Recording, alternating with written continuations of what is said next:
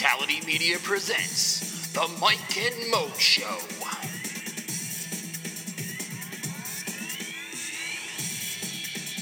Now here are your hosts, Mike Calandrillo and Maurice Moten.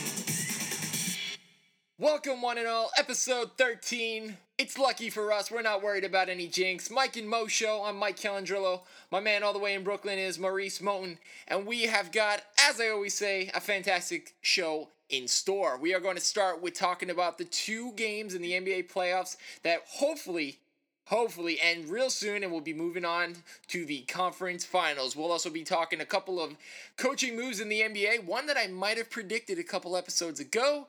We'll talk about Dwight Howard, what's going on with the Raiders and Chargers. We'll talk about Max Scherzer's 20 strikeouts in a game. Bryce Harper, another Major League Baseball player that's been busted for PEDs, and a couple of crazy things just going on the Mets. And we'll even introduce a new segment thrown into an old segment, but we'll give you some more info on that. So let's start the show. Mo, let's talk about the game that is tonight, and by tonight I mean Thursday night. Let's talk about OKC, San Antonio. Where are we going?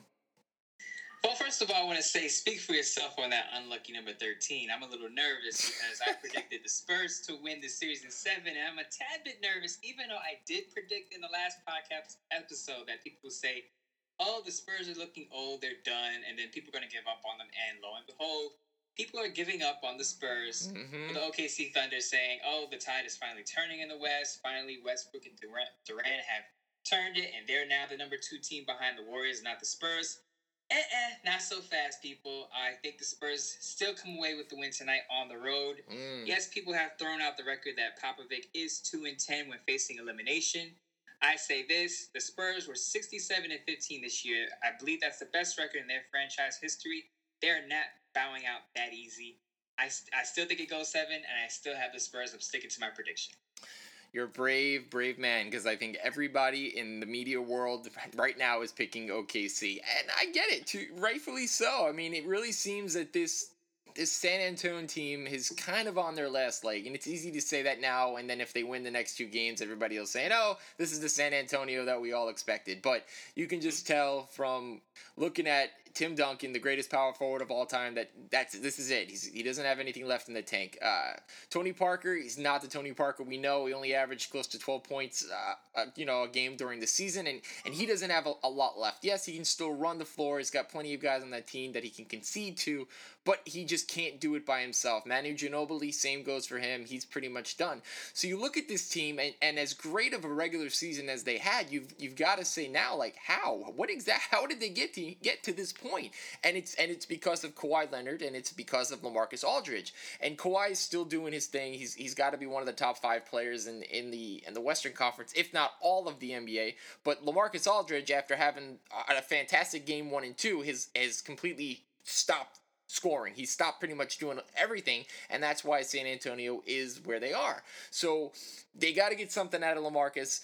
You're putting a lot of pressure, a ton of pressure on the defensive player of the year in Kawhi Leonard, and it just looks like it's too much. It looks like this Oklahoma City team is finally putting it together, and they're just too athletic. I mean, I'm amazed. Again, I don't know how much longer this pairing of Westbrook and Durant's going to work, but right now this is it. This is what it should have been since these two got in the league when they went and played the Heat in the finals a couple years ago. It's fun to watch. It's a lot of fun, and anybody that isn't looking forward to an Oklahoma possibly playing Golden State series is crazy, because that would just be a track meet all day long. Well, I know. So you're part of the media group that's burying the Spurs. Am I correct? I don't know if I'm burying them, but it's easy to see why people are jumping on the bandwagon of OKC. I'm not ready to give up on San Antonio either. I actually think, like you, that they will win tonight, and it will go to a game 7 where, at home, you'd have to put your money behind the Spurs, but they're also, out of their last 10 games that they've played in elimination games, they're 2-10.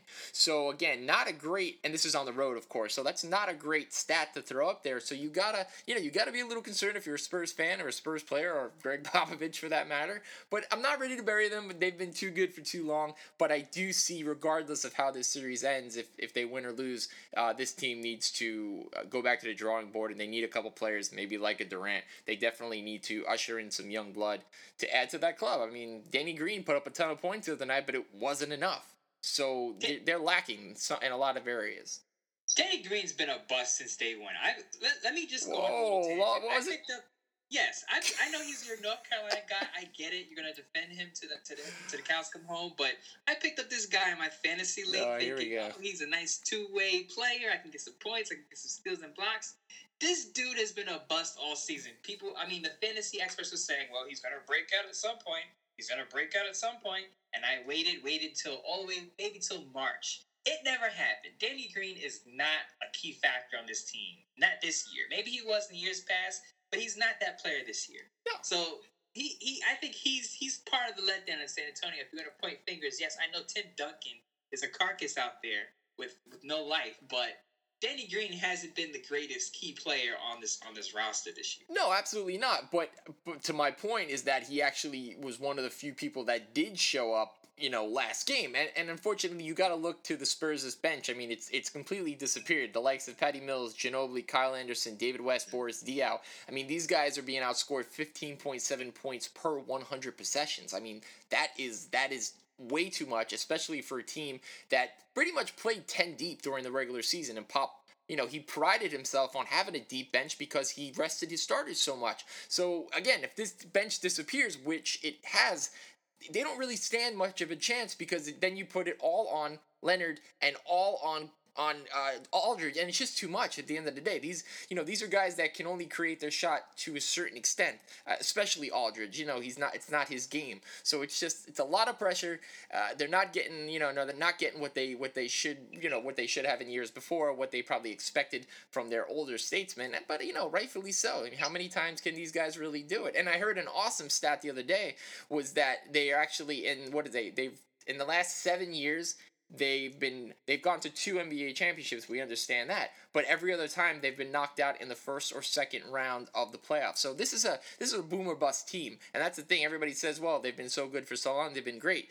Yeah, they have, but they also get knocked out relatively early in the playoffs too. So you got to take that with a grain of salt and say, this could be another one of those years where they played so hard and so good all regular season that come postseason there just might not be anything left in the tank, and that's fine. I mean, hey, it is what it is at this point. Yeah, you're right about that, and I think the key to winning these last 2 games for San Antonio is it's got to be Tony Parker. Yeah, because I mean he scored 2.7 points, 19, 22, then 9.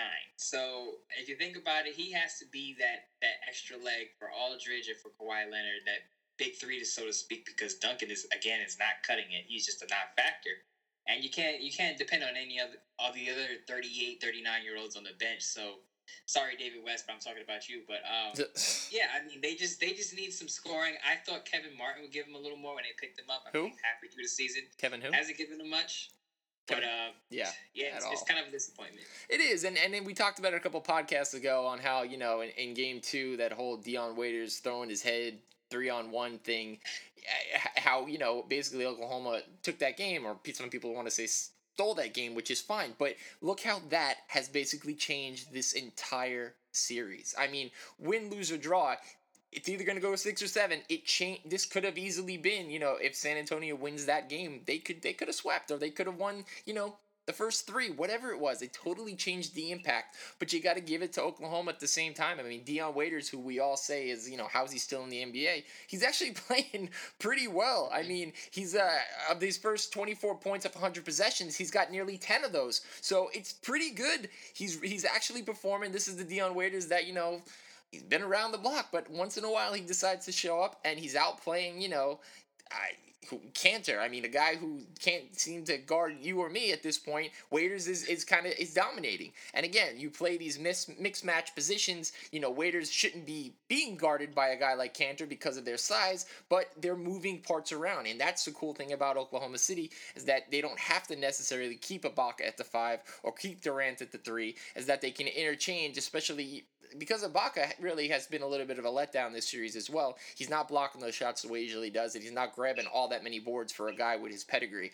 So, we also got to give credit to the coach there. Billy Donovan, first time around, maybe it's fallen into place. Maybe he knows what he's doing after all, whereas most people just thought he was riding the coattails of his two superstars. It's a perfect time of year for it all being put together. But, again, just as we're not ready to claim San Antonio dead, I'm not ready to claim, Oklahoma City the Western Conference champions. Me neither, but you touched on it a bit. You got to give Billy Donovan some credit. Yeah. I believe a reporter spoke out about it at the post-game press conference after Game 5, and Greg Popovich, being the cranky person he is, said the series is not over yet.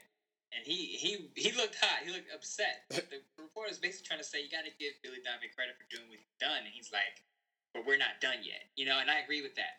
But I got to give credit to the OKC Thunder organization. They know what they're doing. They're hiring the right coaches. They got the right players. Steven Adams has become an important part to this roster. Absolutely. He plays defense. He can play different positions. Has a great mustache. He's not a good scorer, but he's a rim protector. So that kind of meshes into, he doesn't need the shot, so that kind of meshes in with Durant and Westbrook, who obviously need the ball, need the shots. You spoke about Serge Ibaka. He's further away from the rim. He's become like a stretch four almost. So he's not going to grab as many rebounds or block up as many shots. But when he's on, the Thunder are pretty much unstoppable if he's on, and or Kevin Durant or Westbrook are on. It's a tough matchup to overcome.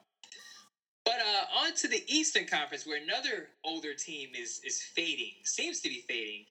The Toronto Raptors are surprising everyone, and they have a 3-2 series lead over the Miami Heat. Yeah. We have to talk also about two injuries. Valanciunas and Whiteside both go out with an injury, I believe, in the same game, which changed the dynamic of the series. But I believe the Whiteside injury was more costly for the Heat because they lose a rim protector. I mean, who are you going to play for those minutes? Amari Stoudemire? Not going to happen. Whoa. The Raptors get Bismarck Biyombo. I know a lot of people don't know who he is, but he's a pretty good rim protector. He's not going to give you 20 and 10 a game, but he's going to block some shots. He's going to get some rebounds. And he's going to protect the rim, something that Valanciunas is not.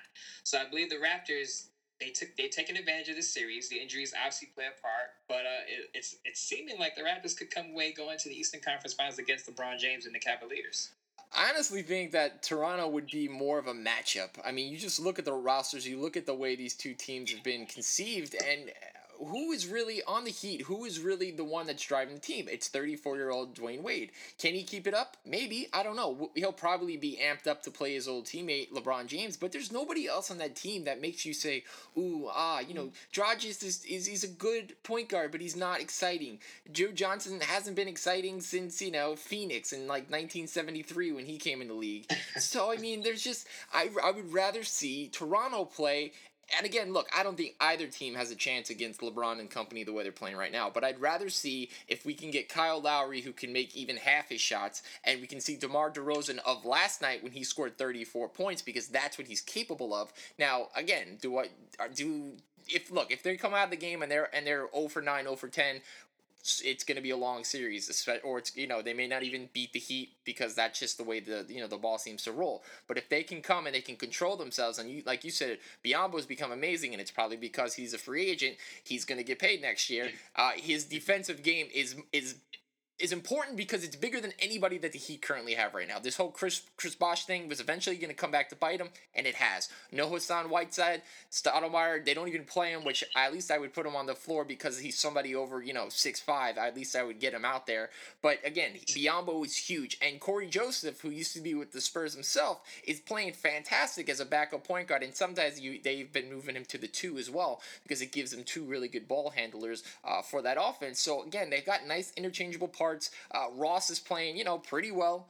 He's filled in for DeMar Carroll, who can't seem to stay healthy more than 10 minutes a game now. He's got ankle problems. He's got elbow issues. So again, if he can come out and he can play like the guy that used to play with Atlanta, it's just there's a lot more there that can kind of clamp down on a Cleveland team that we know has just been executing their will against everyone and anyone. But again, the series isn't over yet. I just see I just think I think they're done. I think, they've spread themselves really thin. Their bench is not very good. They don't seem to play Haslam. They don't play Stoudemire. There's just not a lot there. Spoelstra is relying on these same names, these same guys that are over the hill, or guys like Dragic, who it was such a weird fit during the season that it's just a lot to ask right now. Hey, we're backs up against the wall. We need to go and we need to win the next two, with Game 7 being in Toronto. I just don't see it happening. But, let's see. It's been a fun series, I'll say that. It really has. I'm not the old crotchety guy, but I'm just holding on to the old guard for now. I feel like the Heat and the Spurs are going to pull it out somehow in seven games in both cases. I like to bring in the new and out with the old, but I don't feel confident in Toronto. How can you feel confident in DeMar DeRozan and Kyle Lowry, how they played throughout this whole playoff? They've just kind of been up and down. You don't know what you're going to get night to night. Dwayne Wade has been spectacular. There's no other way to say it. Without him, I don't think this team makes it out of the first round, obviously. But again, the Whiteside injury is huge for the Heat because they don't have that. They don't have that depth in the front court. As you said, Udonis Haslem doesn't. He's not going to play huge minutes. Amari Stoudemire is 5 years past his prime.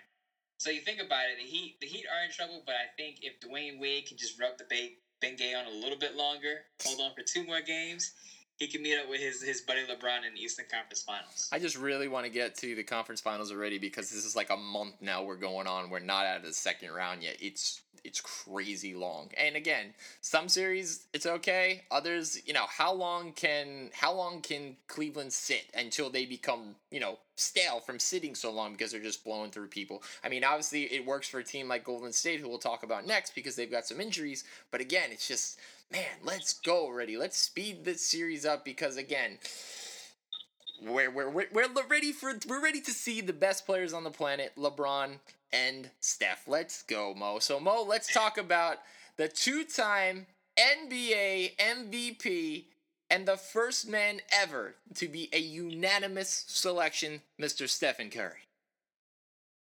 Is that Stephen or Stephon Curry? It's Stephen to me, but Stephon to the people at Nike. So. Absolutely, but I'm all on board with him winning MVP unanimously. I mean, if you think about it, the guys on the team that won 73 games, best regular season team in history. I know there's a lot of rebuke from the media. Trace McGrady had something to say about the league is watered down just because Steph got the unanimous vote. I don't agree with that. I feel like he was caught in a position to say something because he's on TV, he's on the jump with Rachel Nichols. But I don't agree with that, and I feel like he deserves it. I mean, you think about it. I mean, MJ didn't win unanimous, but when his team, he won the MVP when his team had a 72-10 record. I know it's different when it's unanimous. That means no one else gets a first place vote. But just think about it. This is the greatest, probably going to be the greatest regular season team ever. Do you ever see another team? Would you ever think about another team breaking this record? So if you think about it, he's on the winning team. He's on a defending champions. He's on a record-setting team. His numbers aren't that bad either if you think about it. 30.1 points per game, 5.4 rebounds, 6.7 assists, 2.1 steals, and leads the league in steals per game. His numbers aren't that bad. I don't see what the outcry is. People want to make a story out of everything. Oh, how could you give it to him unanimously? Someone else deserves votes. Then we have the semantics about what does it mean to be MVP? Is it best player of the season? Is it most valuable? Because if you take LeBron off the team, how far did the Cavaliers go? But you can play that game with any team. If you take Dirk Nowitzki off the Mavericks, how far do they even make the playoffs? Is he the most valuable player then? No. It should be changed to best regular season player. And that was Stephen Curry. We all know that is. Because usually a team with the number 1 record in the East or West, usually a player on that team gets that award. Steph got it. Again, best regular season team in history. I don't see the cry. Give the kid the award. I don't like Adam Silver not shaking his hand when he presented the award, but that's cool. Adam Silver will get that. Stephen Curry, unanimous MVP. I'm all for it. Yeah, 30.1 points per game, led the league in points. 2.1 steals per game, led the league in steals. 73 wins out of 82 games. He even broke his own single-season mark for three-pointers with 402, topping last year's record by 116. What can you possibly say that is negative about this guy? He's fantastic. He's fun to watch. He's different, and maybe that's why people are scared of him, because he's different, because he's actually getting better. I mean, there's nothing negative you could say. Oh, I heard, he's a little cocky. You know what? there's been way cockier. So, you know what? I don't even want to hear it that when he made, 17 points in the overtime period the other night to cement his legacy, that he said, I'm back. Yeah, he is. And you know what? So be it, man. It's just everybody that's stuck in the 1990s and the 1980s that don't want to say that he's better than the likes of Abdul-Jabbar, Michael Jordan, Larry Bird, Magic Johnson. It's a different era. It's a different type of player. It's a different everything. So just appreciate what you're getting to watch, because he may not do this ever. No one, let alone him, may do this next year, the year after. For us, hopefully we get to see this for a couple more years, but we know the lifespan of athletes these days is not more than 3 to 5 years. So appreciate what you have, because it is amazing to watch a man bring the ball up the court, shake the socks off his defender, step back and hit a 27-footer with ease, and he knew it was going in from the moment it left his hand. So please just witness greatness. That's really what it is about. Let's drop all the other hypocrisies and problems, because this guy is the real deal. He's built himself up from a guy that went to Davidson, small school in North Carolina, to being the greatest player on the planet. Just give credit where credit is due. I think people are just thrown off by the fact that he missed games and the Warriors were still actually pretty good. I mean, I think they set a game record for how many three-pointers they hit when he was out, and Klay Thompson led the charge on that. So people are saying, well, he can't be that valuable if the Warriors are able to win without him. But what I tell to these people is, would they have been 73 and 9 without him? No. I don't think so. No way. We need to can that argument. Again, like I said before, if you take Dirk Nowitzki off the Mavericks, how good are the Mavericks? Where do you draw the line? And I think Mike said that on the Mike and Mike show. But again, he deserves the award. Back to Tracy McGrady, though, saying that the league is watered down. Does he not see LeBron James, Russell Westbrook putting up a triple-double every other game? Kevin Durant, Paul George, John Wall, Damian Lillard, James Harden. People don't like James Harden, but the guy puts up buckets. So you can't say Stephen Curry is on a mountain by himself. There are other stars in this league who can put up numbers and propel the team to victory. It's just that Stephen Curry is on the best team of the season. And again, his numbers aren't too shabby. So nothing negative to say about that. Let the guy enjoy his award. Yes. Tracy McGrady, bitter, party of one. Bitter, party of one. All right? He's probably in the Goose Gossage party where he's just like that old retired player that's like, my day was a lot tougher. We had the hand check. We had Michael Jordan. We had Shaquille O'Neal. Well, guess what? It's a different game. Absolutely. Different era. Just embrace it. If you're an NBA fan, just embrace it. Don't fight it, because this is what it is right now. We're all about shooting a three-pointer. The Cavs went off the other night shooting three-pointers on the Hawks like there was no tomorrow. They became the Golden State Warriors for a short period of time. And no one said anything. People were like, wow, the Cavs are really lighting it up. But when Steph Curry and the Warriors do it, it's considered annoying. No. And this is what happens. We build people up. You know, the Warriors were the team that no one expected. Steph Curry is the little short guy who throws up shots and they go in. And we love them. And then when they become dominant, then we hate them. And we try to tear them down. And I'm here to say, leave the short men alone.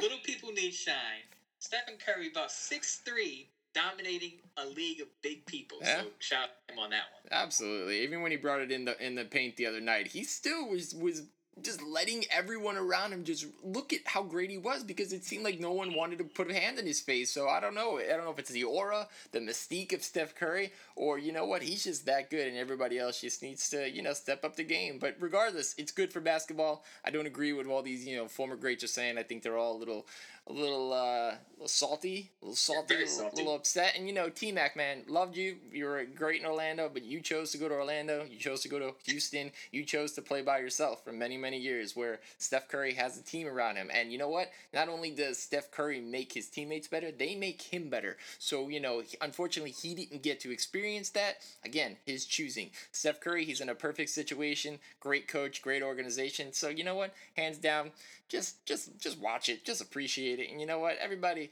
stop trying to just debate to debate.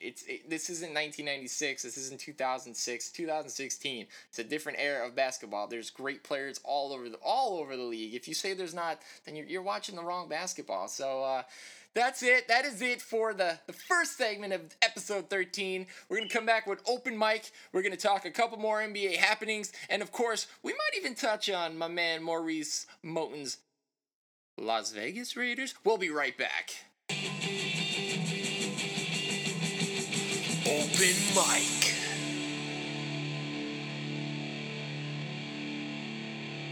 I am the pulse of Orlando Magic basketball. I know all that goes on with the O-Town Magic. And like I said a couple weeks ago, that the Orlando Magic were headed down a road that somehow would come to a halt with either the general manager or the coach leaving. And it looks like I was right, because today, Scott Skiles, the one-year coach of the Orlando Magic, up and resigned. So while I pat myself on the back, Mo, why don't you let us all know why Mr. Skiles decided to leave the Magic? Well, first of all, I didn't know the Orlando Magic had a pulse that you had to be on, because this franchise has been dormant for the past, I don't know how long. Since Dwight left. But Scott Skiles basically steps down. Basically, it's just a disagreement between head coach and organization, the front office, basically. I heard that he went on a trip in Central Florida with the front office to kind of smooth things over, and it didn't work out. There was basically a lot of turmoil about how to handle the point guard position. Apparently, the front office is in favor of Elfrid Payton as their starting point guard and future point guard, and Scott Skiles was kind of iffy about it. Kind of iffy about how to develop players. He's more of a disciplinarian. We spoke about this before. Scott Skiles is a tough guy. If you remember him from his playing days, a tough guy. But he was a real, pass first, genuine point guard. Real tough behind the nails type of fellow. But he wanted to basically toughen up his young Magic players and bench them if they didn't play defense. There was an anecdote about Hezonja playing, and he said basically he would bench Hezonja if he didn't play good defense, even if he was shooting well and dunking the basketball or whatever, being the J.R. Smith of Europe or whatever you want to call him. But he would bench his players if they didn't play good defense. And that apparently rubbed some people the wrong way in the front office, and they felt like the player development should go in a different direction. There was a disagreement, and he shocked a lot of people by stepping down. Victor Oladipo took to Twitter and said he was shocked, and I believe another player that's escaping my mind, Fournier, actually said he was shocked on Twitter about the step down. But it makes you think about the Magic in a different way. You don't think about the Magic in the same way as you think about the Sacramento Kings as a dysfunctional organization, but they're starting to run through coaches. It's starting to become a pattern in Orlando. And Mike, if you have the pulse of the Orlando Magic, I think you need to maybe step in and whisper in someone's ear. Rob Hennigan needs some direction, because I feel like Scott Skiles could have been a great coach for Orlando Magic, and the way he developed his players, I totally agree with. If you're not playing good defense, if you're not playing on both ends of the floor, you're going to have to sit down. I would love to see Scott Skiles coach James Harden one day. That's another story, but I'm on Scott Skiles' side, and I feel like the Magic missed out on this one. Of course, they didn't fire him. He voluntarily stepped down according to his statement.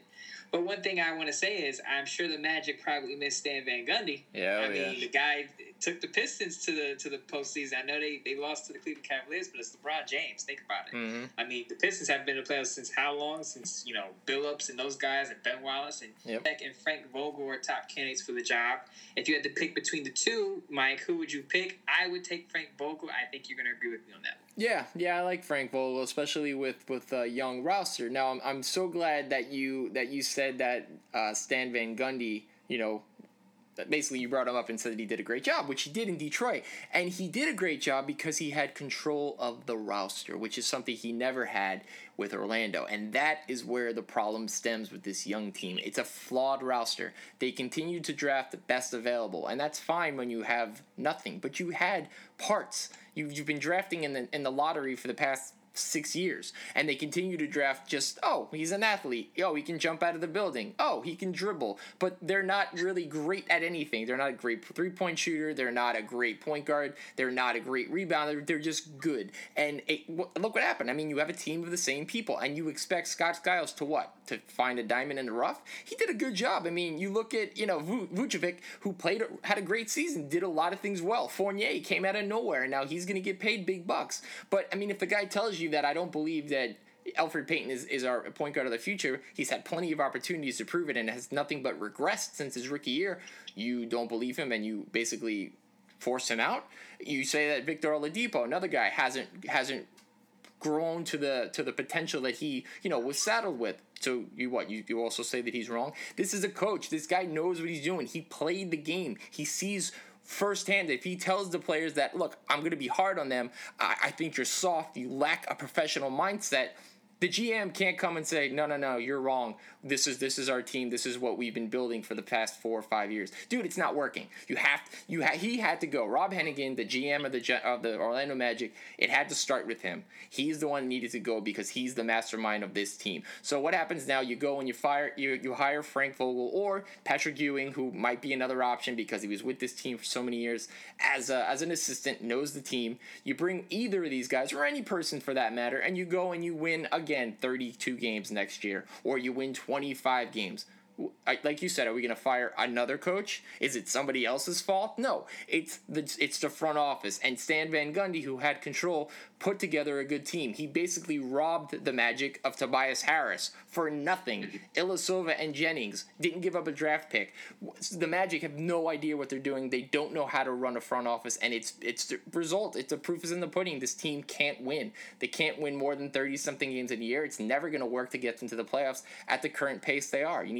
Unfortunately, you need to trade away whatever pieces you can. Go grab a guy like Jimmy Butler. Grab somebody that's going to excite the fans and not only excite the other players around him, because you do have talent, but you don't have pieces that are going to make you, the next team to talk about in the NBA. So that's why I'm on the pulse. That's why I think things have to change in Orlando, because, again, it's a city that's ripe for something to happen positive for this team, because they've been around for so long and they have had many opportunities. They just can't really grasp the ring. And at the current pace they're going on, oh man, I don't see anything happening positive, because it's just the same team, same situation year after year after year. So how would you feel if Dwight Howard made a full circle and came back to Orlando to save the franchise and become Superman yet again? How would you feel about that? And we'll talk about him and his interview on TNT in a little bit. But after seeing that, I think he's a changed man. I think, depending on how much money he's going to want, which, it's going to be probably his last contract, he's going to want to get paid. It would be a weird kind of rotation with him and Vukovic, who basically played the same position.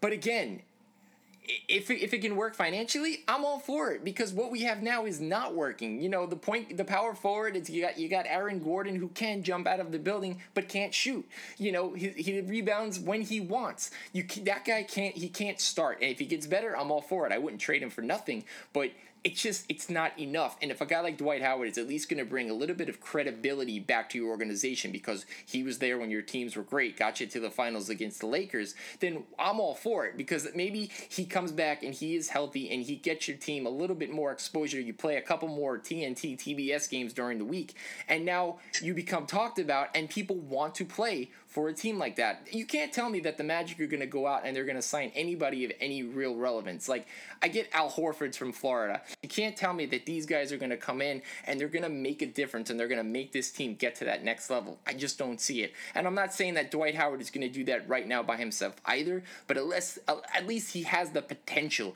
to be maybe a somewhat of a guy that he once was and make this team better. They need a veteran presence. And maybe that's what Dwight needs too. He needs to be the leader. He needs to be that vocal leader. Not the way he did it last time by throwing his coach under the bus, but being that person that can rally the troops, because there is no one that does that on this team. And Skiles, being the coach, tried to do that. He tried to make somebody on the team do it. Nobody stepped forward. So he tried to be the guy to rally everybody around him, and all he got was pushback from his general manager, not his players, because they could only do so much. There's no animosity on this team as far as bad blood. There's just a certain level of talent that they can't get past. And unfortunately, Skiles did a lot better than they did last year. Should have been given another year, and we know that he obviously resigned, but I think it was a lot more than that. I think he was pushed out, and that falls on the GM. So, again, will this GM even bring in Dwight Howard?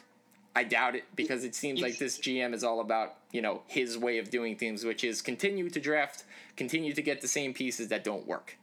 You sound a little bit upset, Mike. I mean, yeah. Just an understatement, just a tad bit upset. But Skiles did say that he feels the organization values player development over team development. And what he means by that is they'd rather play a player 35 minutes, whether he's playing defense or not, versus sitting him down and setting an example and saying, look, this is how we're going to play the game as a team. Forget the player. We drafted him high, Hezonja, whoever it is. We drafted this guy high. We need to develop this player. No, I want to develop this team to show this is how we play the game. And I think that's where the big disagreement came in. But, Mike, I do have a plan to fix the Magic and exorcise all their demons. Just check it out. Okay. Just listen to me for a minute, real quick. Okay? You hire Shaq as the PR person. Okay. You hire Penny as the assistant head coach. You get D12, Dwight Howard back, and you bring back Brian Hill to coach your team. Again, for the third time, we're bringing Brian Hill back.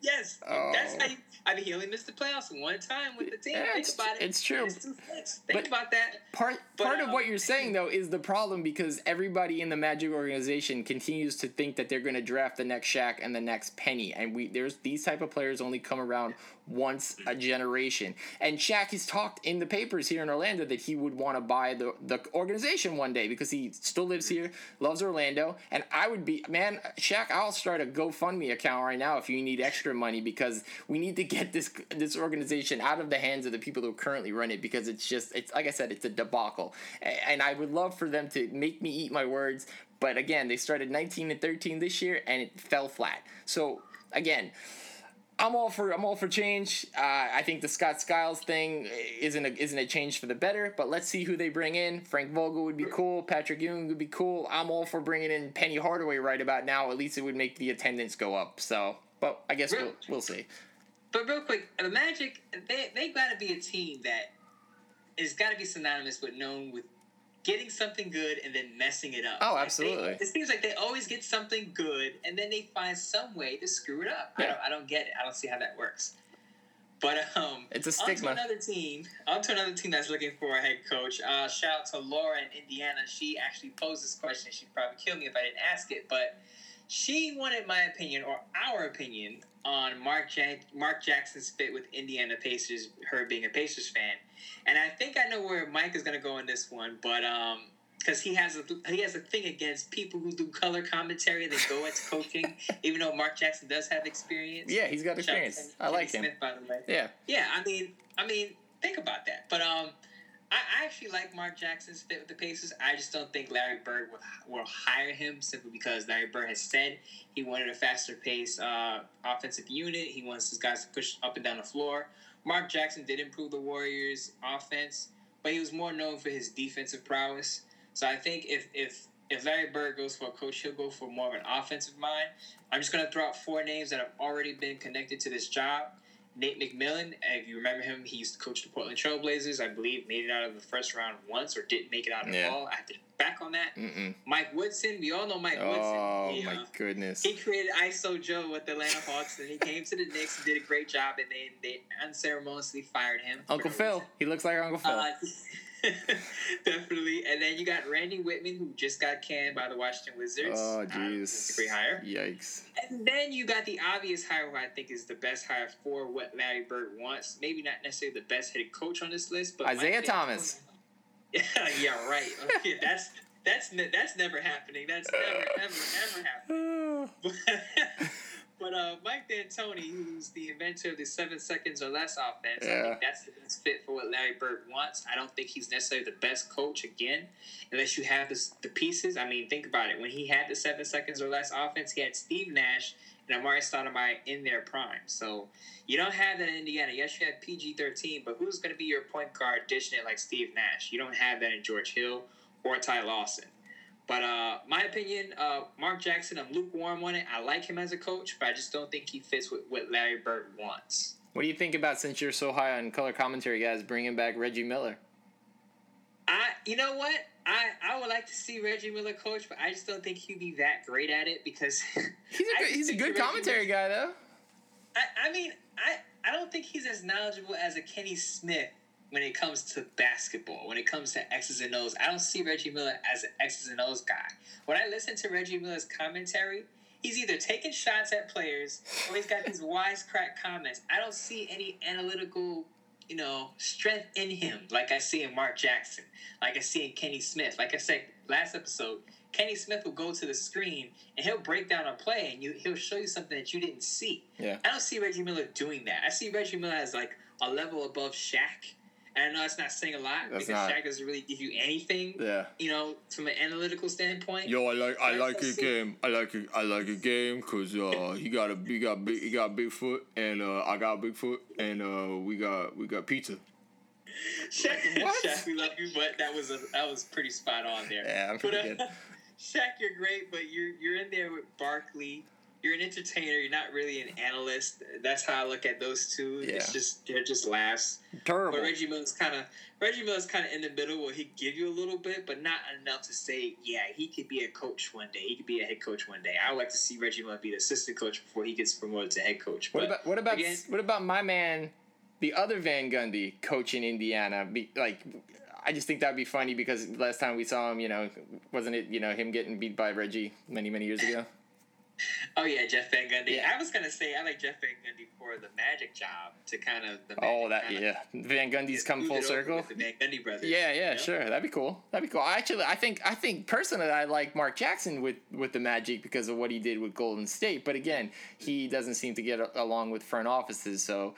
I think the Magic will hire somebody that they can control, maybe like a Frank Vogel. I didn't think he was that type of guy, but little did we know that the whole Larry Bird situation, he seems to be pulling the strings. So, yeah, absolutely, he's definitely pulling the strings there, and I think the fallout with Frank Vogel is basically kind of what happened with the Orlando to a lesser extent. Yeah, but at least Frank Vogel had some success, and then after a while they just didn't see eye to eye.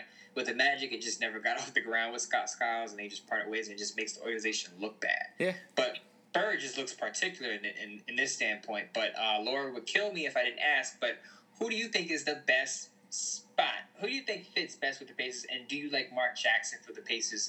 If you had to go 1 to 10, what would your fit with Mark Jackson be with the Pacers? I don't like Mark Jackson with the Pacers because I feel like that Pacers need a lot still to add to that team to want to keep to make Paul George want to stay there more than the 1 year left on his contract. So I don't like that.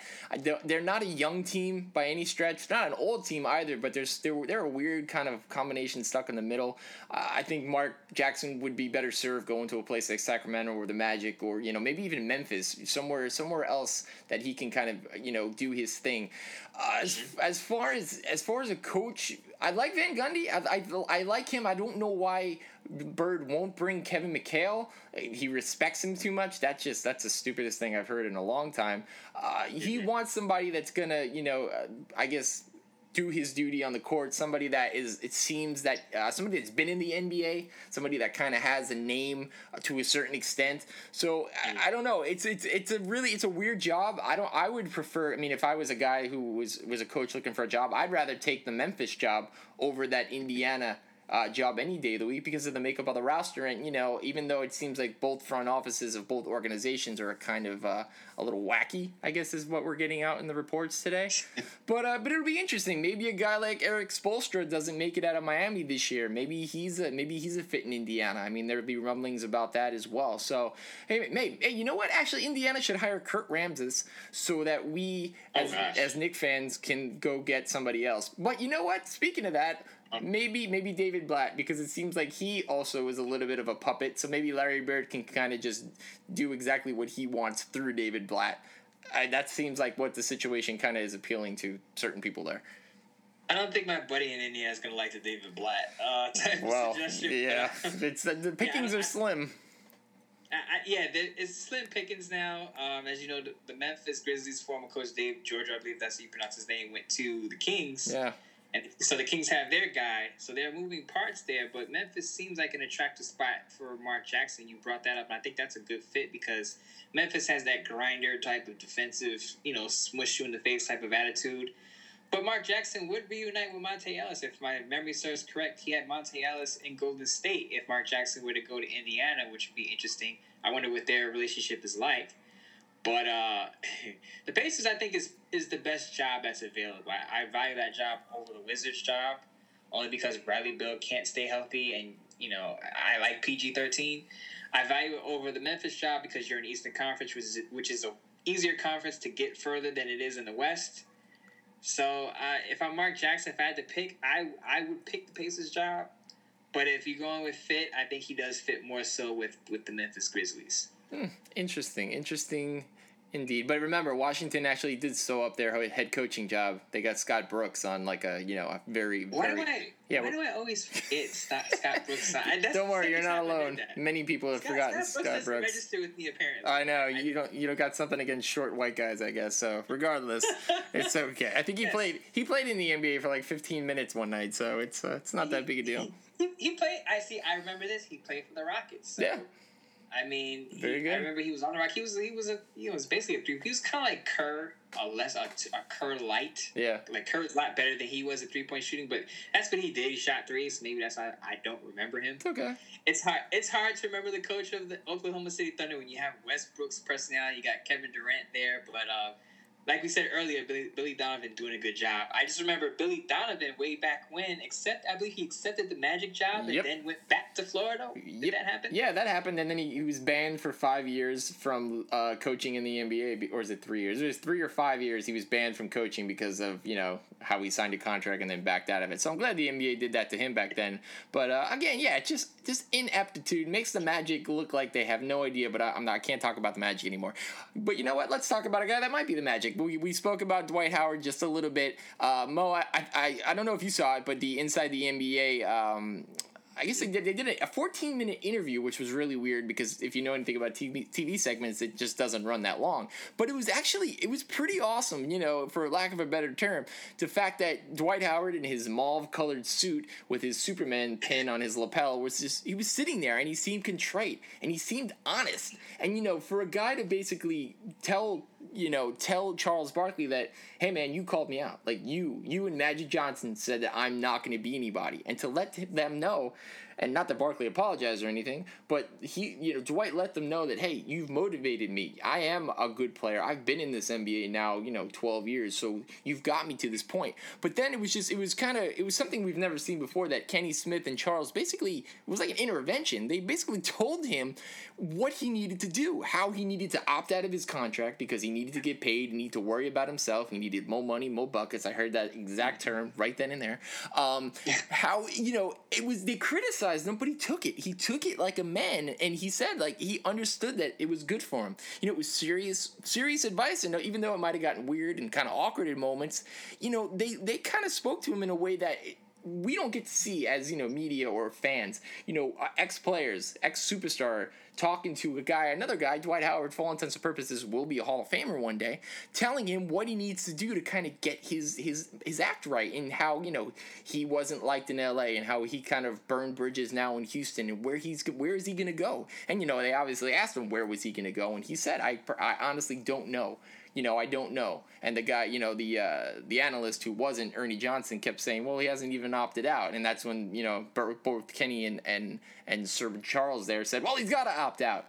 And he does. He does to a certain extent. It's a lot of money. Will he get, $20 million a year at this point? No, but he's going to get a longer contract. So it does make sense. But putting that all aside, now, Mo, do you have any remorse how you've bashed Dwight? Do you think that he's a bigger man or a better man or he'll be a better teammate than he was in the past? And if so, where do you think he goes come July? First of all, I never bashed Dwight Howard. Lies. I actually like Dwight Howard. Okay, that's number one. Number two, when I watched this interview with Kenny Smith and Charles Barkley doing their little intervention, I saw it as Kenny Smith flexing his coaching muscle. Did you see how he broke it down to how he should act? Of course you did. I believe he used this analogy. A player can be a lion or a hyena. And it compares to Dwight's demeanor, whether he should be joyful on the court or just kind of stoic and mean and show a mean streak. And he says that he struggles with that. He says that people say, "Oh, you smile too much." So then he gets serious, and people go, "Well, he's disinterested because he's not smiling like he used to be." And I tell Dwight Howard, like I tell all these athletes, screw what everyone else thinks. Just do you. And basically, that's what Kenny Smith told him. Kenny Smith said, "You can't turn a lion into a hyena. You can't turn a hyena into a lion." And Dwight Howard is a talented hyena, basically. He likes to have fun on the court, but he is talented. Unfortunately for Dwight Howard, he's a big in a game where it's run by guards, shooters, three-pointers. And he said this. He said, if I could dribble between my legs and shoot three-pointers, that'd be great. But he can't. He's 6'11", 7 feet tall. He's an inside presence. He's a defensive presence. And a team needs to be able to utilize his strengths and be able to want to utilize his strengths. He's not getting that in Houston with James Harden dominating the ball. James Harden's either going to take it to the hole and lay it up or try to draw a foul. He's going to shoot. Howard is not going to get his touches there. He needs to go to a young team where he can kind of be the leader, the go-to guy in the middle. That's why I suggest he goes to, drum roll please, the Brooklyn Nets. Oh, yes, he should go to the Brooklyn Nets with Brook Lopez over there in that dying franchise to just kind of, fix his brand. I mean, Howard is a big personality. You don't want to go to a Milwaukee or an Indiana. Come to Brooklyn. Come to Brooklyn. You don't want your executive producer or head coach all of the videos. Come over to Brooklyn. Expand your brand. You'll be great there. Yes, we have Brook Lopez, but remember, Dwight Howard can't play back-to-backs. He's not the same player he used to be as far as his stamina and endurance. He can play a good role there in Brooklyn and coach up the young kids. They're restarting over there in Brooklyn. So why not come over to Brooklyn and just hit the reboot, hit the reset button, bro, and you'll be all good. That goes exactly against what Kenny and Charles said, that the number one priority for him should be winning a title because he has a small window of about 5 to 7 years, give or take, left to play. So regardless if he gets a max deal from Brooklyn, why in the world would he go there? They have nothing but one player in Brook Lopez who can't play a full season because he has the feet of a toddler. So there's no point. If you're going to go to a bad team, if you're going to go to a team that can't get to the playoffs, it should be the Magic just because he has a history. He's already beloved in the city. Well, he would be beloved if he came back. It's kind of the whole LeBron thing. When he left the first time, he wiggled his way out. But he should, in all intents and honesty, he should go to a team that needs a center. He should go to the San Antonio Spurs. If they have the cap space, instead of signing a Durant, they're going to need a big man. They're losing. What? Wait, hold on. We just spoke 5 minutes about how old the San Antonio Spurs are. He's 31. He's only 30. Breaking down. Dwight Howard is 30. Dwight Howard a bad back over there. He's 30. I'm not saying he's going to be the number one option, but you're telling me he's going to be the main attraction in the Barclays Center in New Jersey, and he's going to in Brooklyn, and he's going to make people come out. No one is going to come out to watch Dwight Howard by himself in Brooklyn. That's the worst team in the NBA that's based in Brooklyn on the East Coast. That's not Philadelphia, okay? So wait a minute. It's crazy. So he's going to go to the Magic, who are closer to winning a championship? They're closer than Brooklyn. They're a whole lot closer than Brooklyn. But they're both not close. He needs to go to a good team that he can somewhat get paid and possibly win a title. I only say San Antonio because they need a center, but there's a lot of places. Maybe he goes to the Heat if they lose Whiteside. Who knows? Portland. Okay, I thought about it. Portland Trailblazers. Portland needs a rim protector. And yes, he used to be that, but he's not that guy anymore. Portland needs, and Plumlee's a nice piece, but it's not enough. They have no defensive presence, and that's why they lost to Golden State because there was nobody was afraid to go in the paint. Plumlee got dunked on, and we talked about this, and his imprint is still in the court. So that would be terrible. And yes, Milwaukee would also be terrible. Phoenix would be terrible. Philadelphia. I mean, the list goes on. There's very few places that Dwight could go and actually make an impact. Dallas might be one of them. There's been rumors for years that he wanted to go to Dallas. Didn't seem to work. He picked Houston. I'm just trying to think where? How about Boston? Boston would be a good place too. They don't seem to be willing to pay anybody in Boston. That seems to be the biggest issue there. So again, it's going to be interesting to see because as much as Dwight says, and everybody around him says, well, you should look to win a title. Well, let's see what Dwight does. Let's see where he goes. If he doesn't opt in, let's see if the money's more important, becoming the big man that you once were, or the allure of winning a title. Yeah, I'm in the I'm probably in the majority to say that he's going to take the dollars and go where that leads him. But you know what? Hey, he could surprise us. He really could. But don't be surprised if he ends up in a place like Brooklyn. If he ends up in Brooklyn, then he's the dumbest man alive because there's Why you hating on Brooklyn? No, I'm not hating on. My dad's from Brooklyn. I'm hating on that team. That team is horrible. They are terrible. They traded anything they had. They don't even have draft picks anymore. They have I believe they do have the Magic draft pick this year. But regardless, they don't have much of anything in terms of making people want to go to play there either. That's the thing. There's no draw. There's no Brooke Lopez. That's cool. What? It's the atmosphere. Dwight Howard gets his brand. Remember, he's a big personality. He wants to have a brand. So if you want to have a brand, you got to go to a big market. Yeah. Because if you go to a small market and you want to have a brand, you got to be a winning team. Like if you want to be a big brand on a team like OKC, you got to be winning. You can't be a big brand on a team that's not winning. It's just not going to work out. I mean, if you're going to take the dollars, at least go where you can expand your name if you're not going to win a title. Yeah, like all those guys in Chicago and Kevin Garnett and Paul Pierce and Joe Johnson did, and Darren Williams and all those guys did in Brooklyn the first time, and not so much. Okay, if you're a team like Brooklyn and you've now managed to get rid of most of the salary, which I can't even believe they did, but they did. Then you know what? Start over. Go through the draft for a little bit. Sign guys that aren't going to cost you too much, but you can get better incrementally. A guy like Dwight Howard would just. It would be better than what they have, but it's not anything that's going to make you get to the playoffs. So, well, speaking of money being thrown around and opting out and going places, the Oakland Raiders could be the Las Vegas Raiders sooner than later. Mark Davis is actually in talks with the mayor in Vegas, and the mayor is very adamant about having a team there. She even threw in the Chargers as a possibility, but for the intents and purposes, over the past week, the Raiders have been connected to Las Vegas. Obviously, Oakland fans aren't too happy about it because they lose a sports team. Me, I look at it and say, look, I'm in New York City, and the New York football teams are in New Jersey. So, it's not that big of a deal. If you really like the Raiders, if you're really a fan like that, you'll go to Vegas and you'll travel. But I understand that you'd rather have it in your backyard versus having to cross state lines to go see your favorite team. So I get that. But this isn't the first time the Raiders have moved. As we all know, they started off in Oakland, went to Los Angeles, came back to Oakland. So if they move again, it's like, another move by the Raiders is not surprising. Mark Davis is taking the maverick role of his late father, Al Davis, and just kind of going about it on his own. At first they were going to move to Los Angeles, and then Jerry Jones kind of put together a deal with Stan Kroenke and Dean Spanos to get them in Inglewood. The Chargers obviously are trying to work out things with the San Diego people, county officials, and they're trying to stay in San Diego. But Mark Davis has been without a home, and he basically made this clear that, yes, the Raiders do have a tentative deal, and they can opt out after a year or two to go elsewhere. And he made it clear that they're not fully committed to Oakland. After years of trying to negotiate something with Oakland County officials and nothing getting done, he said, look, I'm just going to take my money, go elsewhere, and find someone who actually wants us. Because it seems like the Oakland County officials value the Oakland Athletics more than the Raiders.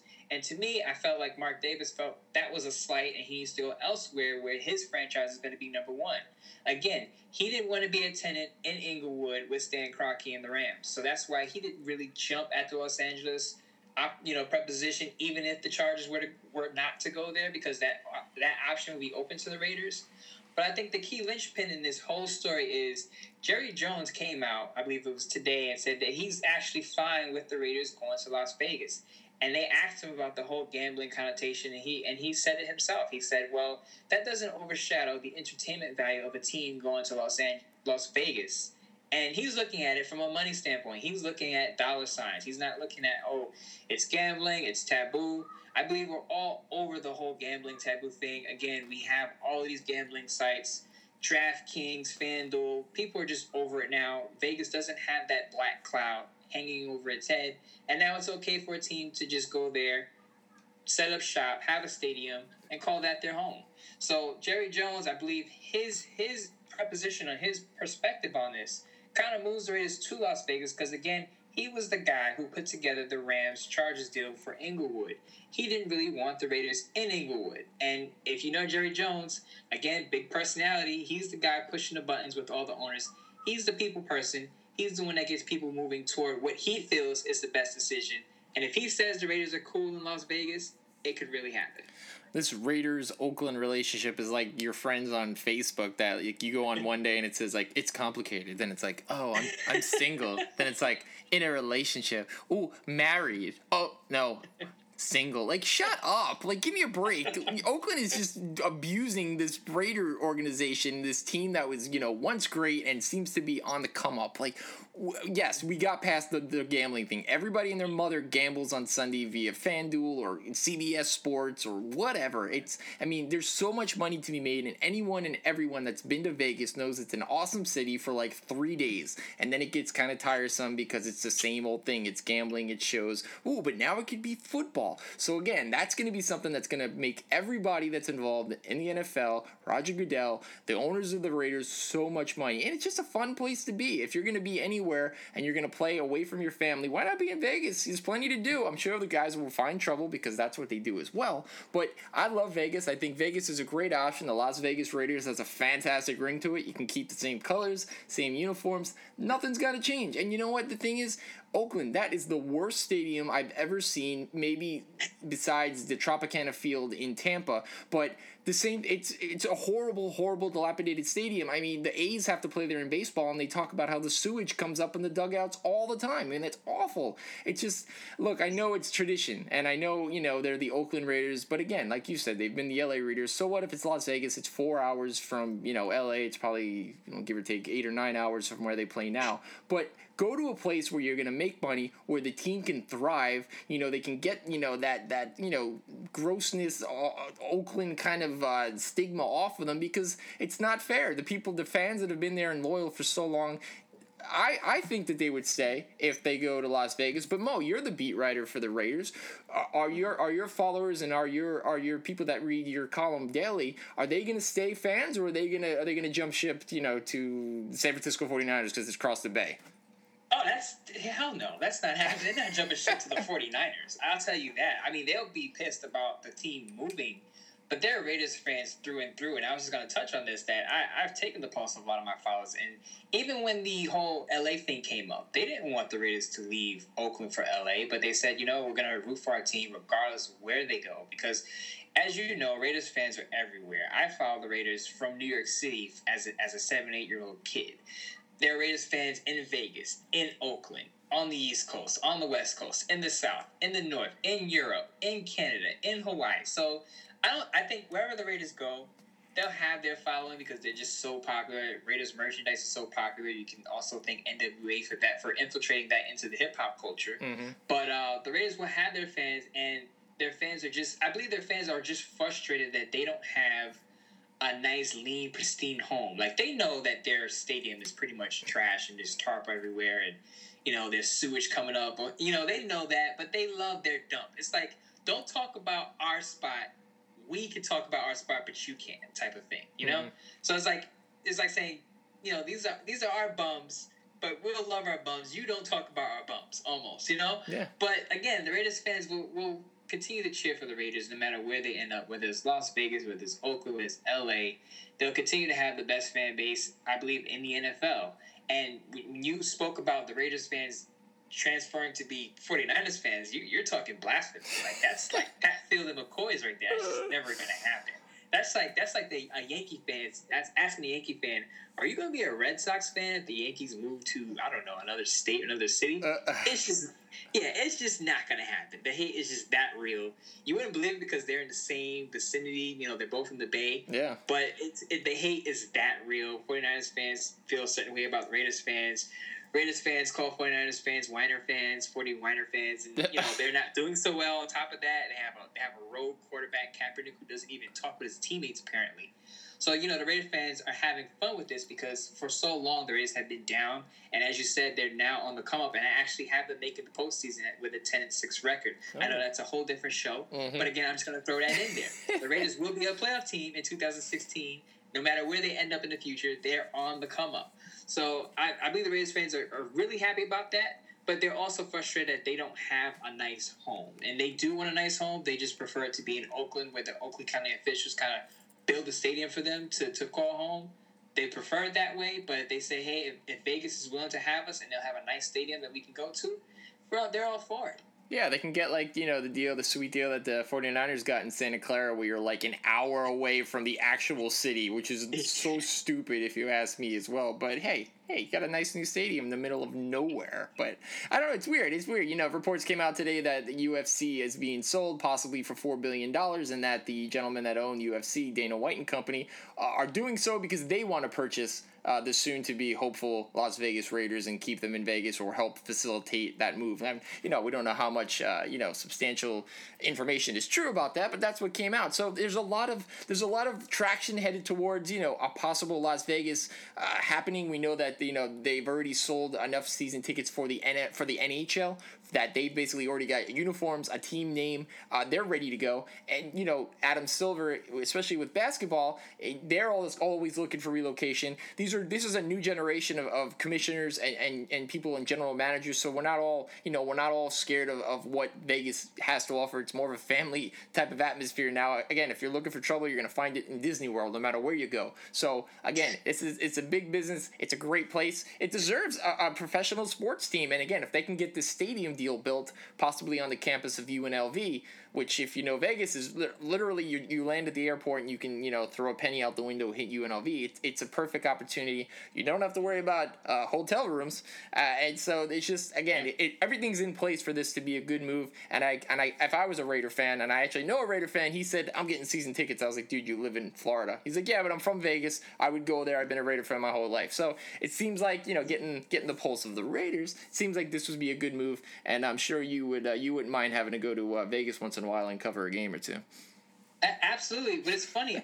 Is your friend's name Charlie by any chance? Charlie? Because I know with that. Is his name Charlie? No, it's not Charlie. But if I knew a guy named Charlie, I would tell you. I mean.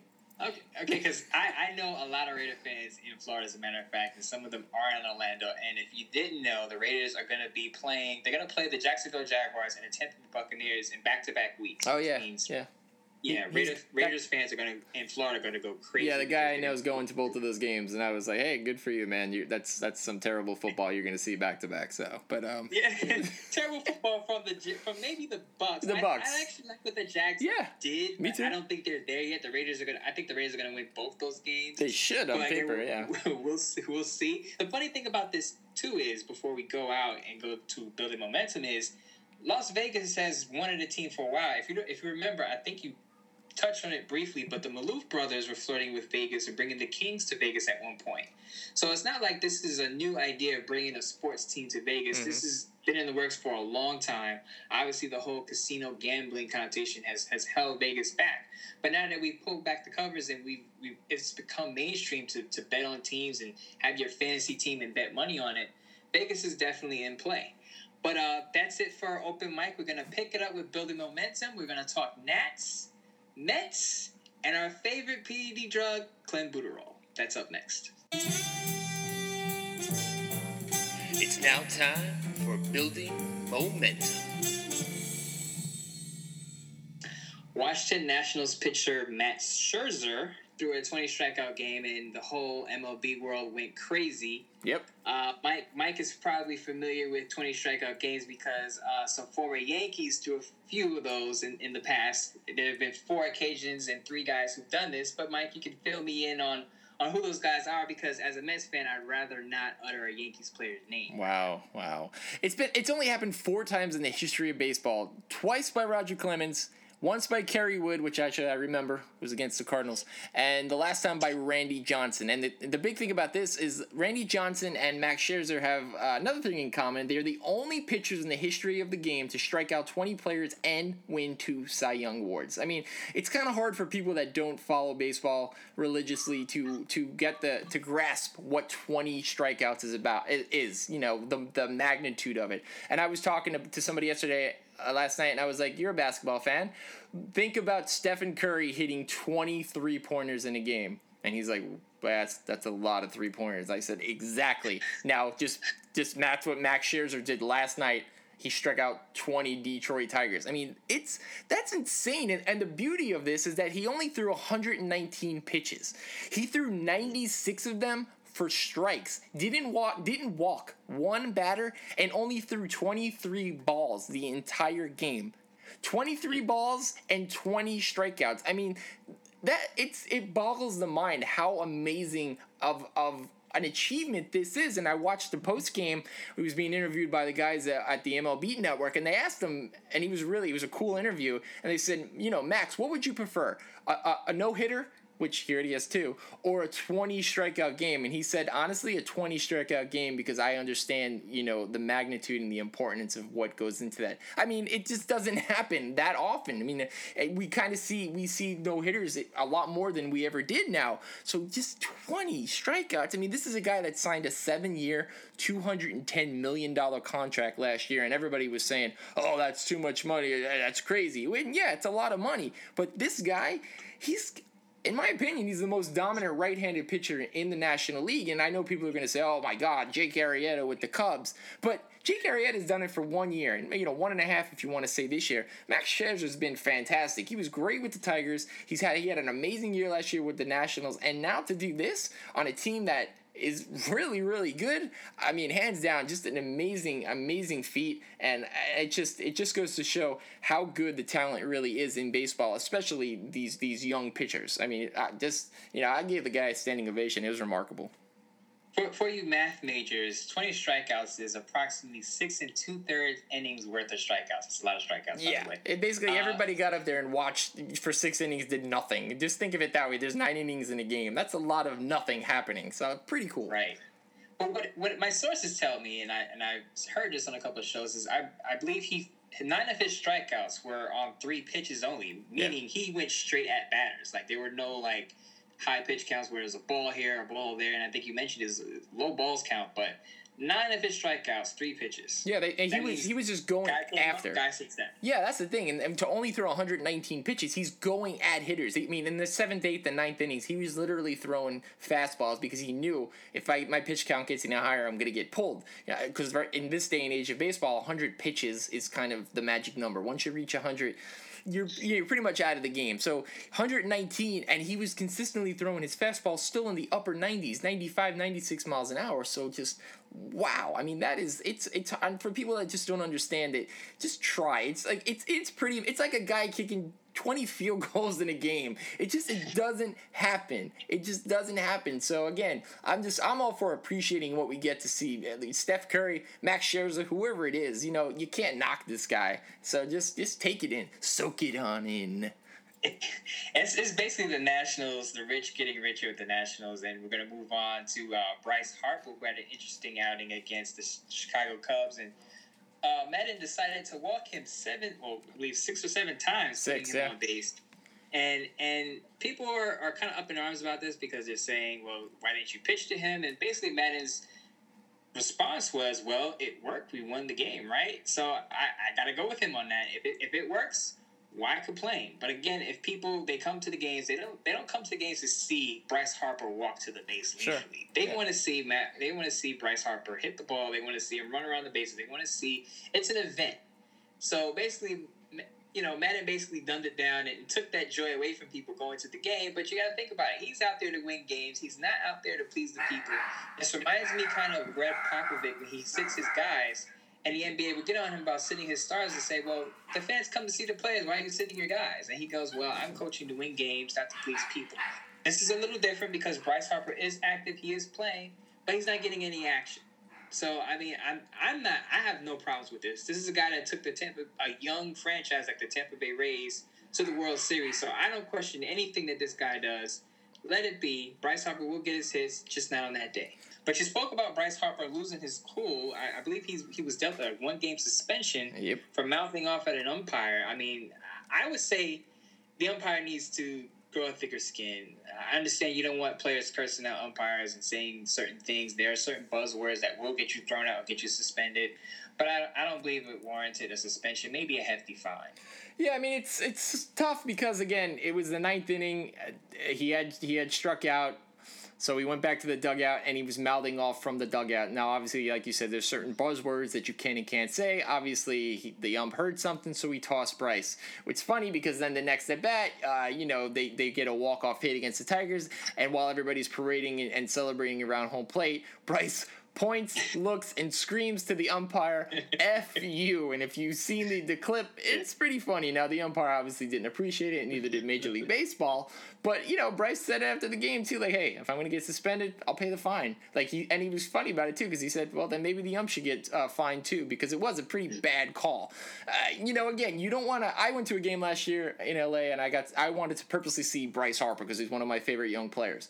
And that night it was him versus Clayton Kershaw, which amazing duel. But for me, Harper struck out 4 times because he was playing, the best left-handed pitcher in all of baseball. So it was still great to see him, but it was disappointing. So I can only imagine going to a game and Bryce Harper getting tossed, or Bryce Harper spending my hard-earned money and Bryce Harper getting suspended for that game. So, it's a little weird. I think MLB is trying to push back to this whole, make baseball fun type of thing. But again, don't stop what you're doing, Bryce. Keep it going. You know what? You're making baseball fun. You're playing well. It's not necessarily the classiest thing to say F you to anyone, especially, an umpire or someone older than you might be. But, I know that the emotions sometimes get the best of us. And, not that that's, okay at times. But when you're blatant call, hey, in the heat of the moment, you got to do what you got to do. Well, Mo Money, Mo Buckets has your back, Bryce. Yeah, we'll pay the fine. No, we got your back. I'd pay the fine. If I had the money, I'd pay the fine. Fines. Yeah, well, Mo's cheap. Listen, he got welcomed into Mo Money, Mo Buckets. Yeah. That means he's got an extra money line. He's got an extra income there. He needs to pay his own fine. He's the one making the big bucks. He is. I'm on this radio show. I just welcome people into the club, but I don't pay the bills here, okay? Yep, not yet. Let's talk about one more Washington National, because it seems to be the Washington National segment.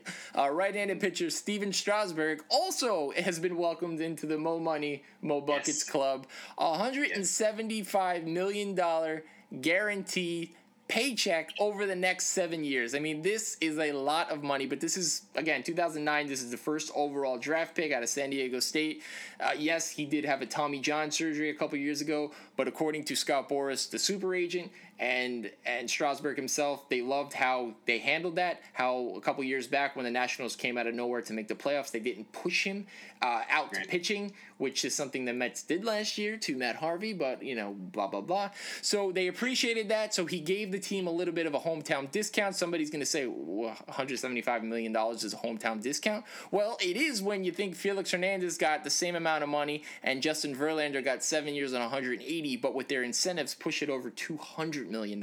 And these guys, as good as they've been in the past, are not on the come up, which is my favorite word of the day, as the Strasburg is right now. So great job of the Nationals. They pay their players, which is awesome. I'm a little surprised they let Jordan Zimmerman go last year to the Tigers, but they obviously knew that they had to pay Strasburg. They did go out and sign, they signed Max Scherzer a couple years ago, and they've got some holes they need to fill. Obviously, in 2.5 years' time, Bryce Harper's contract's going to be up, so that'll be interesting, especially if reports say that he's going to be a $500 million player. But congratulations to everybody that gets paid in this world. And when you're sporting, you're sporting a 3.06 career ERA, and you got 10.4 strikeouts over 9 innings with only 2.2 walks per 9. It's pretty impressive. You definitely earned that money. So congratulations to Strasburg. And anytime you come to Florida, drinks are on you. Yeah, because that contract, I mean, if you think about it. But quick question, do you think Kevin Durant should take notes and stick with loyalty and money over just money when it comes to making decisions in the offseason, or whether he should move or not? Because Strasburg basically did something that's kind of unheard of in the sports landscape now. A player taking the money and staying where he is versus going elsewhere, taking the money and then running elsewhere with it. It's true. So it's true. He did something a little different. Maybe Kevin Durant could take notes from that and think about his decision, especially if the Thunder win tonight. Yeah, absolutely. I mean, Strasburg has the luxury. He has 2 opt-out clauses, so after years 3 and 4, he can opt out. He'll still only be 33-ish, so he can get more money, more buckets. But Kevin Durant, I don't know how the situation is with him in Oklahoma City. I mean, I don't think they've treated him poorly, but hey, I could be mistaken. It's really just going to depend on him and Russell Westbrook, how their relationship is. Russ is signed for 1 more year, after this year. It looks like these two are getting along. It looks like, hey, he stuck up for his man, in the beginning of this series, last round. It seems like they're finally on the same page, and it is working because Westbrook has finally realized, I got to concede. I got to give this guy his shots. He still, a couple years ago, he was the MVP. He was one of the greatest players, to ever grace the court, it seemed like, and injuries, may have sidelined him to a certain extent. But if him and Westbrook can come to an agreement that, hey, I'm going to stay if you stay, why can't they attract people to come to Oklahoma City? I get it's a small market team, but with those two and, a couple other nice fill-in players that they have, this is a team that could continue to really fight the Western Conference for at least 3-4 more seasons. I mean, why not? Why break up a good thing if it's been good all along and it's not just good for, this playoff run? But again, time will tell. If Durant jumps ship, I then also believe that Russell Westbrook jumps ship come next year as well. I can also play devil's advocate here and say Strasburg can get on the phone and say, hey, KD, why don't you come over to Washington? Very possible. He's from there. I mean, hey, why not? I mean, they could have their own, millionaire boys club or whatever they call it. That's a lot of money in Washington these days. Your boy Kirk Cousins. Hey, I want to get an invite in this club. That would be awesome. Gosh. You know what club you can get invited to? What? The New York Mets club, because the New York Mets pitchers are hitting bombs. Bartolo Colon, first home run at the age of 42, oldest player to do it. Noah Syndergaard, fattest player to do it against the Dodgers. Yeah. Think about that. Who needs a DH in the NL? We have pitchers who smack home runs out of the park. By the way, the Mets lead the division over the Washington Nationals right now. They're 5-3. They're going to be 5-3 on their West Coast trip if they win tonight. I called 6-2. I was a little off on that, but I'll take the division lead. Are you good now? You got that out of your system? Yeah, I just kind of burst out of nowhere with these Mets segments. I don't know where you they do. come You from. love it. You guy. I don't know much about baseball, but the Mets are 9-2, and they're wow. You're all about it. I mean, hey.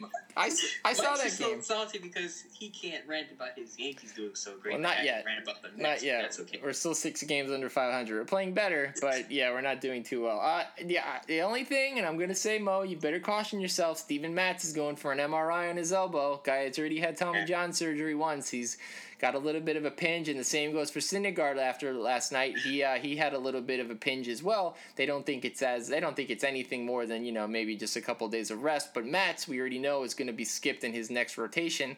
Logan Verrett, who's another young talented pitcher, is going to fill in.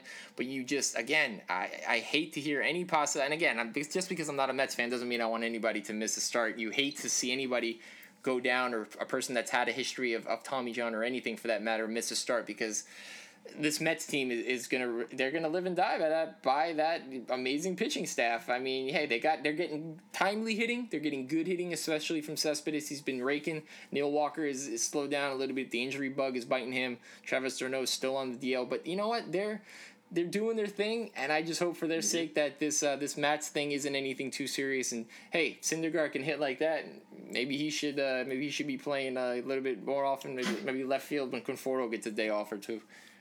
I mean, think about it. The guy is 6'6", about 240. So I would believe that he's got some power in there in that hit. Absolutely. I mean, Bartolo Colon get his first home run at the age of 42. He's got to be everyone's favorite man at this point. I mean, the guy is the size of a plump sausage, but he can play. So I mean, think about it. The Mets are doing good. Mike tried to rain on my parade a little bit with the injury news. I understand that, but right now, let's just sit pretty in first place and enjoy that moment for the Mets, because it's a long season, as Mike usually says. Absolutely. Let's hope these Mets pitchers aren't taking clenbuterol, because another player's been busted. Raul Mondesi's been busted with clenbuterol in his system.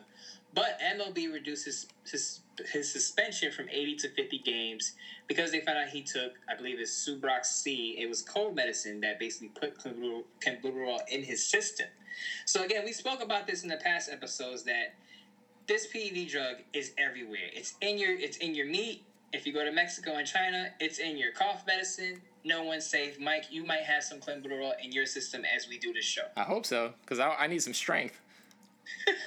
I mean, think about it. You get it if you're sipping tea, if you're having a salad, if you're eating. It could be anywhere. And this is why I feel like MLB needs to do an extensive investigation, basically, on how these players ingest this drug before they hand down these hefty suspensions. Because 80 games is a long time. And if you're a second offender, I mean, think about that. You're going to take a dip. So, I mean, this clenbuterol drug is everywhere. MLB needs to get ahead of the curve and maybe hire their own, lawyer system. Have a trial to find out how these players, ingested this drug. Find out before you hand down the suspension. Because, obviously, I feel like even 50 games is too much. Yeah, this is stupid. I mean, this is a guy who's the son of a former, a major leaguer, Raul Mondesi.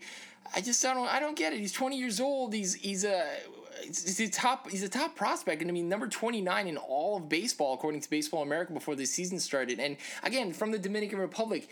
I mean, who knows what's in half of those medications in America, let alone in other parts of the world. And if he was literally telling you he was for cold and flu symptoms, you're going to suspend him because he didn't read a label that he didn't make. He made a simple mistake, eating a steak or taking a clenbuterol. I don't understand. Is really now we're gonna be judge, jury, and executioner because you made a simple mistake. You're not getting paid for 50 games. And again, 50 games, 80 games, it doesn't matter. You're still missing time. And again, it can't really be 80 games or 50 games. It's one or the other. So you're gonna tell me that it was supposed to be 80, but because we realized that he didn't take it on purpose, it should be 50. No, it should be none. It shouldn't be any games. What is the compromise there? I'm so confused by all these governing bodies and what they're doing. There's bigger crisis in the world. Brazil's got the Zika virus right now, and all these different things that it's doing to newborns and the potential catastrophes that it had. I heard a thing on Bomani Jones today, Mo, your favorite. He was talking about how there's this new disease that comes with Zika. It could attack the nervous system, and your nervous system would basically attack your internal organs until you go paralyzed. Let's talk about that. Let's get that under control before we're worried about guys eating and ingesting something that they don't even know that they've taken. It just boggles my mind. It kind of pisses me off. It's not right. And it puts all of these players and their organizations in a poor light when it shouldn't have to. These guys saying, "No, I accept the consequence." Hell no. I would take it Tom Brady style all the way to the Pentagon, and I'd be like, I didn't do it. I'm not going out like that. I'm not a punk. I didn't take this on purpose. Come on. There's just it just doesn't. It bothers me. It doesn't make sense. It really doesn't make sense. Yeah, I think baseball is a little too stringent on it. Again, they need to investigate what exactly happened. Was the intent there? And if the intent obviously wasn't there, I'd be happy if they just said, hey, you missed a handful of games. But as you said, it should be thrown out completely because again, it's not like he intentionally wanted to get an edge with PED use. He was sick, obviously. And a lot of these players, they come over and it's like, you got to read this, you got to read the label on this, you got to make sure this is okay. I understand you're an athlete, you're responsible for all of that, but if the intent is not there, just throw it out. That's it for Momentum. We'll be right back with a new old segment. We'll explain a little bit more, so stay tuned. This is the wrap-up.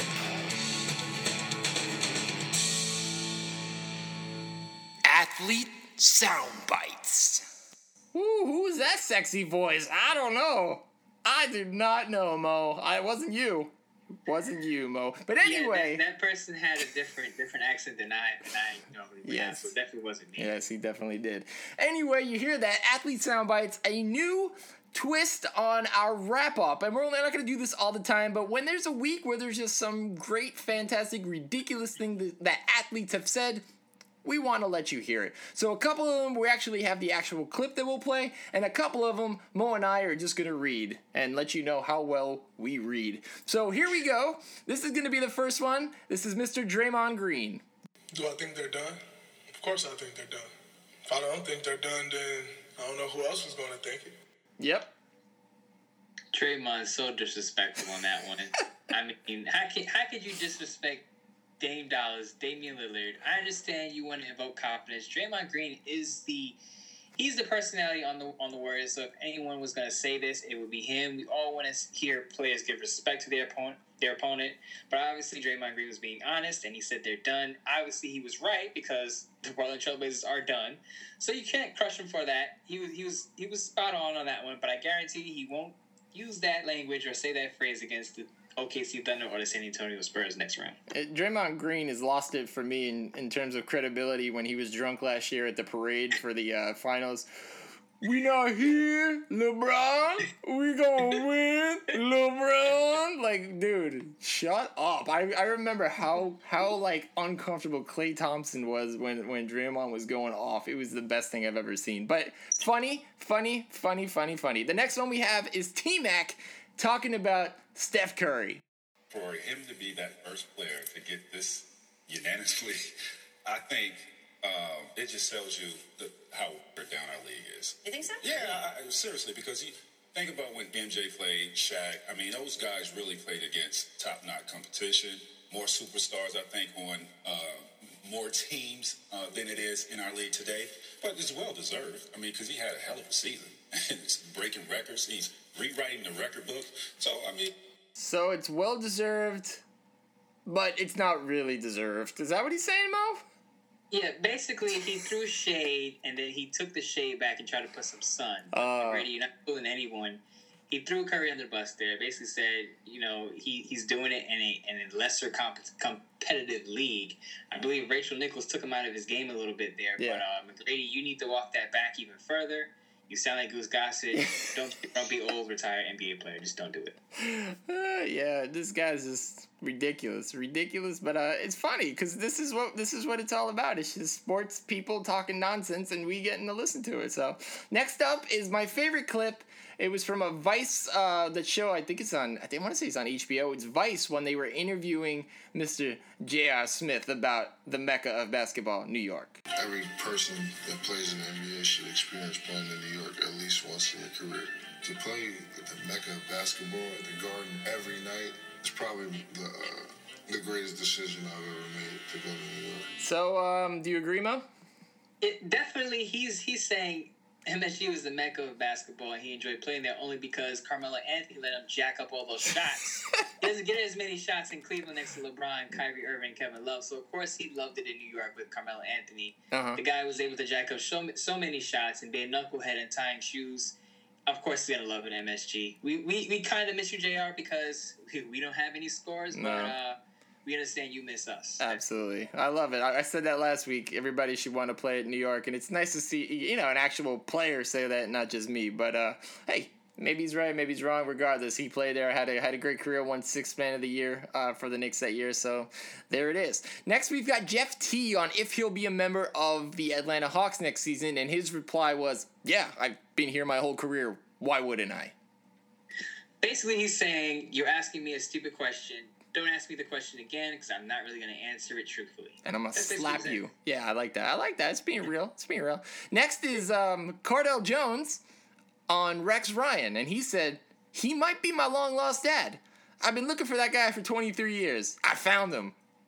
You know what? Cardell Jones and Rex Ryan deserve each other because Rex Ryan is out there. Cardell Jones is out there. Remember, this is the guy that said, we come to college to play football. We don't come to play school. Yeah. So I think his meatheadedness, along with Rex Ryan's meatheadedness, fit in Buffalo. I actually think Cardell Jones in Buffalo is a good thing for him because he fits in with Rex Ryan and what he wants. That's an interesting team. It really is. Next, we should get like a buzzer for like a Bryce Harper mention because it seems like he's all over this show. We should actually get him to sponsor this show. But anyway, Yasiel Puig said to ESPN the magazine that Bryce Harper is my idol now. I'm going to join him in the Make Baseball Fun Again campaign. I'm just waiting to get my shirts and baseball caps. He's always been a great friend and a great athlete, and I admire him. I like how he plays the game, and I think he gets it. I get it. Do you get it, Mo? I get it. Yasiel Puig is actually an ambassador. Think about this. Love it. Jared Goff says something negative about him on Twitter, and Yasiel Puig's like, Puig's your friend. I'm here to be your friend. Let bygones be bygones, and we're cool. Then he's joining the Bryce Harper Make Baseball Fun Again campaign, which I think is great because it makes baseball enjoyable for the younger fans. Mm-hmm. And he understands that players need to be players. Let's, let your hair down a little bit, unbuckle your belt, not like Pablo Sandoval there, but, please. kind of relax, let everything down and be fun, be joyful, and enjoy the game. Let's not stop being crotchety old people about MLB. Point well taken. Nothing else to say. Moving on is Tom Brady. And when he's not doing ridiculous James Bond-like mattress commercials, if you haven't seen it, Google it, he's talking about concussions. And he says, it's just part of life. You know, not only football, but contact sports. It's part of people walking down the street. You run, you fall, you hit your head. There's a lot of sports that are involved, but I think it's good there's more awareness than there's been in the past. Women's soccer and cycling, water polo, there's a lot of sports. What the hell is he talking about? Yeah, I lost you after the second line. I'm like, where's Brady going with this? This is one of those existential conversations where you think it's going to go one direction. He just takes it into left field. Maybe Brady had a concussion before he answered this because he answered this pretty incoherently. I don't know where he went with it, but Tom Brady, we hope you're well. The New England Patriots have a better offensive line for you. You got a weapon in Martellus Bennett. Hopefully you won't get hit. You won't provide any more incoherent answers like this one. Yeah, so basically anybody that walks through life should wear a helmet because you're going to get a concussion if you walk on the street. What the hell? Moving on, Eli Manning on the new Eli in New York. He says, never really cared about other people's names. I don't know what we'll do. We'll figure it out. I have seniority, so maybe we'll call him EA or Apple maybe. I don't know. You know what? Call me Alicia. Switch to my official name. I don't know. I didn't know his name was Alicia. You know what? Alicia sounds like, and I hate to be racial here, but that could be the black Eli Manning. I know Eli Apple's mom called him the black Eli Manning. Maybe Eli Manning is his own black Eli Manning with the name Alicia. I don't know. It kind of has a ring to it. If he prefers to be called Alicia, cool with me. I don't know if you saw Eli Manning's salsa dance, but doesn't have the rhythm. No. So I don't know about that Alicia. Maybe we would just call him E. I think Eli should stick to those DirecTV commercials and leave the improv speaking to his brother. Oh my goodness. And the final one is the newly paid, newly minted man of Mo Money, Mo Buckets, Brock Osweiler, on learning the Houston Texans offense. He says, you know, it's fun. It's hard to judge that progress because we haven't hit the practice field and gone against the defense. It's like if you speak Spanish your whole life and then they tell you to go learn French and do it in front of 75,000 people. What? Yeah, Brock Osweiler, another guy who's probably been hit a lot of times. That offensive line wasn't good last year. But, I mean, look at the bright side. He has time to pick this up. And, if you ever learn Spanish is very easy to pick up. If you ever learn French, a little bit harder. But you can also, hire a tutor. Hire someone to help you out. Get a friend, get a buddy, and learn that offense because the Texans will need you. This is why people say bad things about athletes and their, mental intelligence, because people say things like this, and that's why we're doing this segment, because we need to bring awareness to the athletes that say these ridiculous things. Because of everything that we just played, the smartest man was J.R. Smith. Mm-hmm. That says a lot. Yeah, J.R. Smith is your smartest quote. Mm-hmm. Let that sink in real quick. Yeah, that's not good, people. We're in trouble, America. We are in trouble. J.R. Smith is your new Rhodes Scholar, people. So just put that note in your notebook when you're watching the NBA Finals when he's there against the Golden State Warriors. Ooh. He is the smartest guy in the room, possibly. He really, really is. Well, before we wrap up, I'm just going to throw it to Mo. Mo, any final parting shots? Anything you want to get off your chest? People, when you go out to the supermarket, please read the label on your foods. Mm-hmm. You might be ingesting clenbuterol or some type of PED drug, or you might test positive for something. And when you pick up that meat, that chicken, that turkey, even if you're picking up some Swiss rolls, you want to get some fruit, some watermelon, pineapples, popcorn, anything. Please, I beg you, read the label. Because there's a lot of stuff going on in our foods, and we need to be aware of it. Yeah, great advice. And my parting shot for the day is before you book that trip to Rio for the Summer Olympics, do a little research. Make sure it's really worth it because, God forbid, the Zika thing is serious. What happens if a couple 100,000 people go to Brazil, go back to their part of the country, contract the virus, and now we've got an outbreak. We've got a Michael Crichton novel. We've got Walking Dead Part 2. We've got a plague on our hands, people. So, let's not to take it, lightly, but this is something that could potentially turn into something serious. So, there needs to be more light shed on this, and, I'm all for moving the Olympics if we need be. That is it, episode 13, lucky 13. I told you, Mo, I told you it was going to be lucky. But you're right. I know I'm right. I'm usually right. But this time, next week, we will be in the conference finals, getting ready getting ready for the finals. And of course, baseball will be in full swing. There'll probably be a couple more ridiculous things we'll talk about, especially when it comes to athlete sound bites. But of course, go to Facebook, Mike and Mo Show. Click the link, click the like. We're almost over, 5,000, which is going fantastic. But of course, go to iTunes, share the show, rate the show, listen to the show. And of course, you can get it on iTunes anytime. And of course, at mentalitymedia.com/Mike and Mo Show. As always, it's been a treat. Mo, you're the best. Keep it up. And everybody read his pieces on Fansided. They're informal and fun as always. Also, real quick, Thunder game tonight, Spurs game tonight. I got my money on the Spurs right after. Me and J.R. Smith will have a book study. So that's going on after the Spurs game if you're interested. I like that. And me and Steven Strasberg are going to go drink Jägermeister and headbutt some people. So it should be a good time. Of course, we'll talk to you next week. Until then, I'm Mike Gizmo. Have a lovely week. Take care, everybody. Peace.